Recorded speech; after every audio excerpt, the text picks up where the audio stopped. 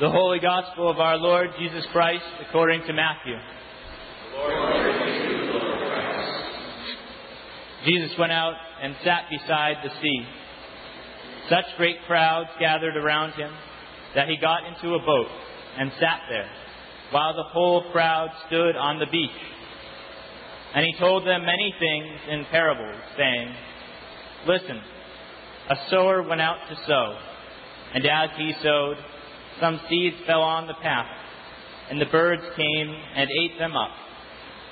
Other seeds fell on rocky ground, where they did not have much soil, and they sprang up quickly, since they had no depth of soil. But when the sun rose, they were scorched, and since they had no root, they withered away. Other seeds fell among thorns, and the thorns grew up and choked them. Other seeds fell on good soil and brought forth rain, some 100-fold, some 60, some 30. Let anyone with ears listen. Hear then the parable of the sower. When anyone hears the word of the kingdom and does not understand it, the evil one comes and snatches away from what is sown in the heart. This is what was sown on the path. As for what was sown on rocky ground, this is the one who hears the word and immediately receives it with joy. Yet such a person has no root, but endures only for a while. And when trouble or persecution arises on account of the word, that person immediately falls away. As for what was sown among thorns, this is the one who hears the word, but the cares of the world and the lure of wealth choke the word, and it yields nothing. But as for what was sown on good soil, this is the one who hears the word and understands it, who indeed bears fruit and yields, in one case 100-fold, in another 60, and in another 30. The Gospel of the Lord. Praise to you, Lord Christ. In the name of the Holy Trinity, one God, Amen. Today's Gospel is the first of 7 parables that appear in this chapter. Parables are enigmatic. I don't think that we have any genre today that's quite like it. They're open-ended. Rarely can they be reduced to allegory, and when they are, it's truly unfortunate because it makes it kind of flat and tasteless. We can't really get into the mystery of the parable if somebody explains every bit of it. And of course, that's what happens in the second half of this reading. So a parable, I think we could think of as perhaps a riddle that raises something before us to cause us to question the framework within which we see the world, the way we interact with God, the way we interact with one another. The theologian Robert Capon says that this parable is the touchstone of all the parables. He points out its primacy of place in all 3 of the Synoptic Gospels, and also the fact that it's included in the Gospel of Thomas. So clearly this is an important parable, something we need to pay attention to.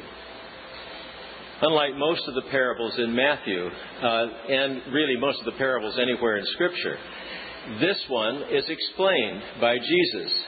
Now, most contemporary scholars generally agree that the interpretation of the sower was something that probably Jesus did not say, but perhaps was added either in the oral transmission of all of that before it was written down and then finally became a part of the written record, or something that the church understood, or that the writer of Matthew understood and wanted to be sure to present. But the problem it presents for us is that we start to hear that parable only in terms of myself and what kind of soil I am. Well, perhaps it's not all about me. Now, as an only child, I understand the struggle about it not always being about me.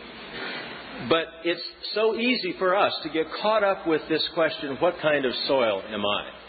When in fact there may be other things we should be contemplating as we hear this parable. In fact, even in the interpretation that's provided in Matthew, The words that are put in Jesus' mouth are these: "Hear then the parable of the sower." So I think it's not about us and the kind of soil we are, although that's certainly one way to meditate on it. But I think it's really about God, the sower. These parables come immediately after Jesus has been rejected by the Pharisees and the scribes. In fact, they're already plotting to kill him. And it was not easy in those early days of his ministry. We tend to think, I believe, from time to time at least, that it all came together so easily for Jesus as he started that ministry after he called those disciples. But there were challenges. There was, of course, the challenge that came from those disciples of John the Baptist. There were the challenges that came from his own family, and he rejected them finally at the door, saying, "This is my family. This congregation gathered. These are my people." So at the beginning, there was that struggle. It was not easy. And now a crowd has gathered. They want to hear what Jesus has to say, and the crowd is so great that he gets in a boat and he goes slightly offshore in order to preach to them. The parable seems to say that despite apparent failures, the sower always succeeds. There is always success. Always fruit is produced. There is always a harvest. For the disciples and for the early church, that must have been a very encouraging message, because like that beginning of Jesus' ministry, there were many times that they were rejected. The Apostle Paul talks about how he was beaten and kicked out of synagogues. It was very difficult in the beginning of that ministry. So I think one of the things that certainly could come from this parable is a reminder that we must trust the sower for the harvest. In our arrogance sometimes, I think we often get caught up in the idea that we have to make it happen. As I was preparing this, a story came to mind, a situation that I experienced while working in the bishop's office in South Dakota. Part of my responsibility there was to find clergy to go to the missions on the 9 Indian reservations that we served in South Dakota. And as you can imagine, from time to time, that was difficult. The pay was minimal, housing was barely acceptable, and the ministry was extremely difficult. It was almost always a crisis ministry. Well, there was one particular position that I thought would be very easy to fill, because the housing was in a community that was thriving, and the reservation communities were not that difficult. But I simply could not find a priest to come to that particular community. I was so frustrated after a couple of candidates had fallen through that I went to Randy Barnhart, who is the administrator of the diocese, a layperson. And Randy and I would often commiserate about the difficulties we were having in each of our jobs.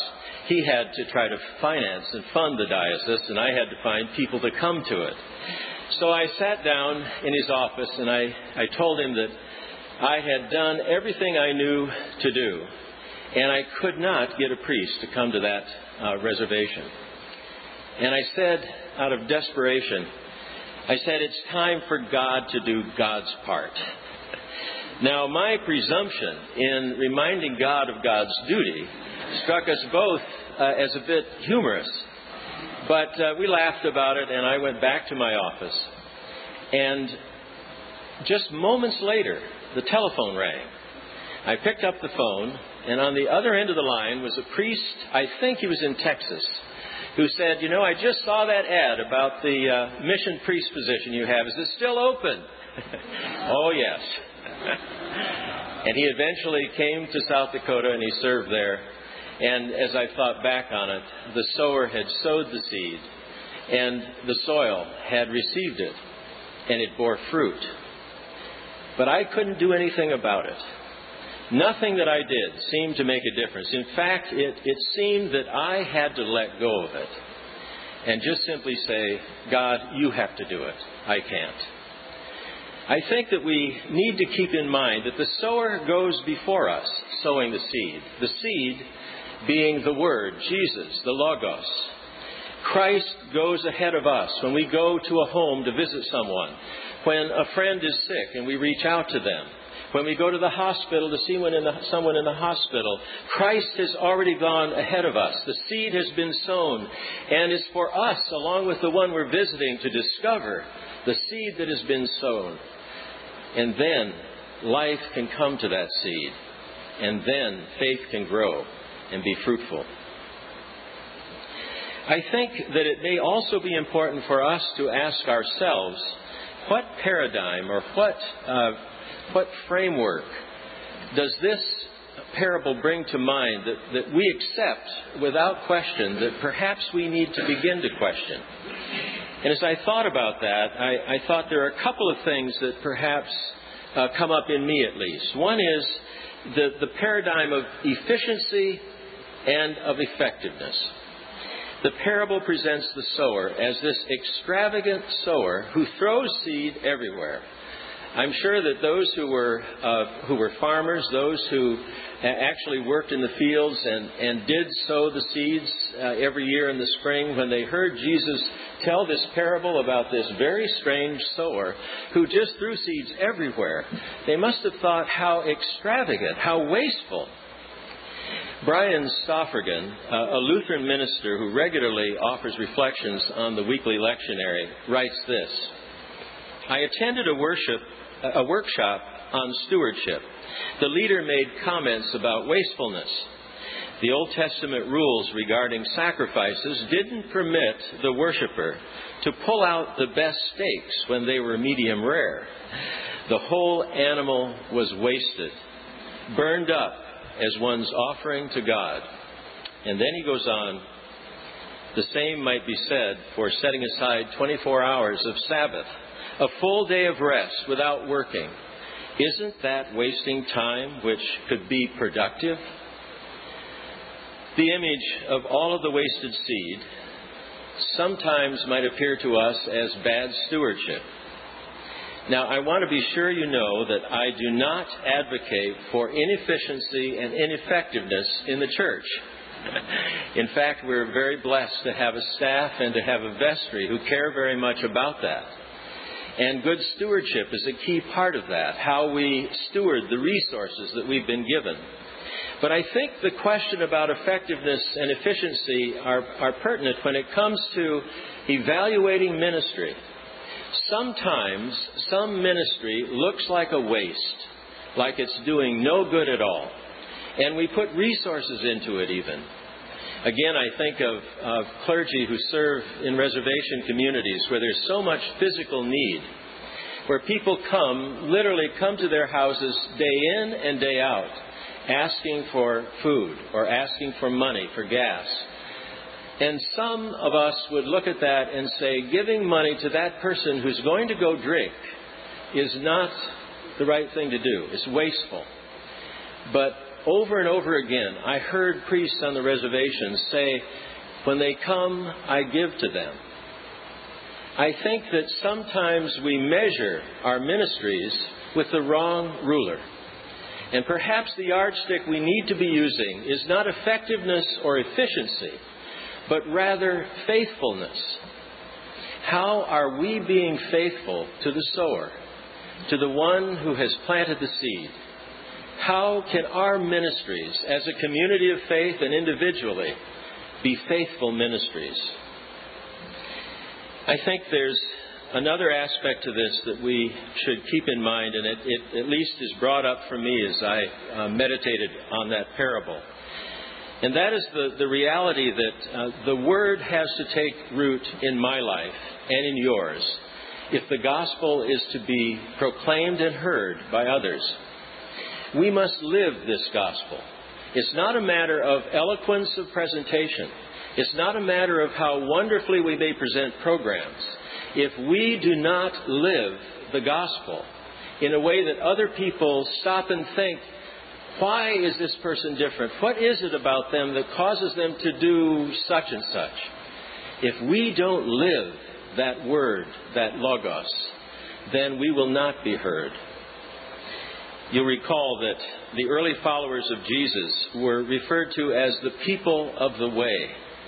The way was the way that Jesus lived.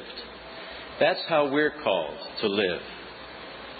And so this day, as we reflect on this very interesting parable, let us also ask ourselves, how has the seed taken root in our lives? And how do we live the gospel, the word, the Logos? Amen.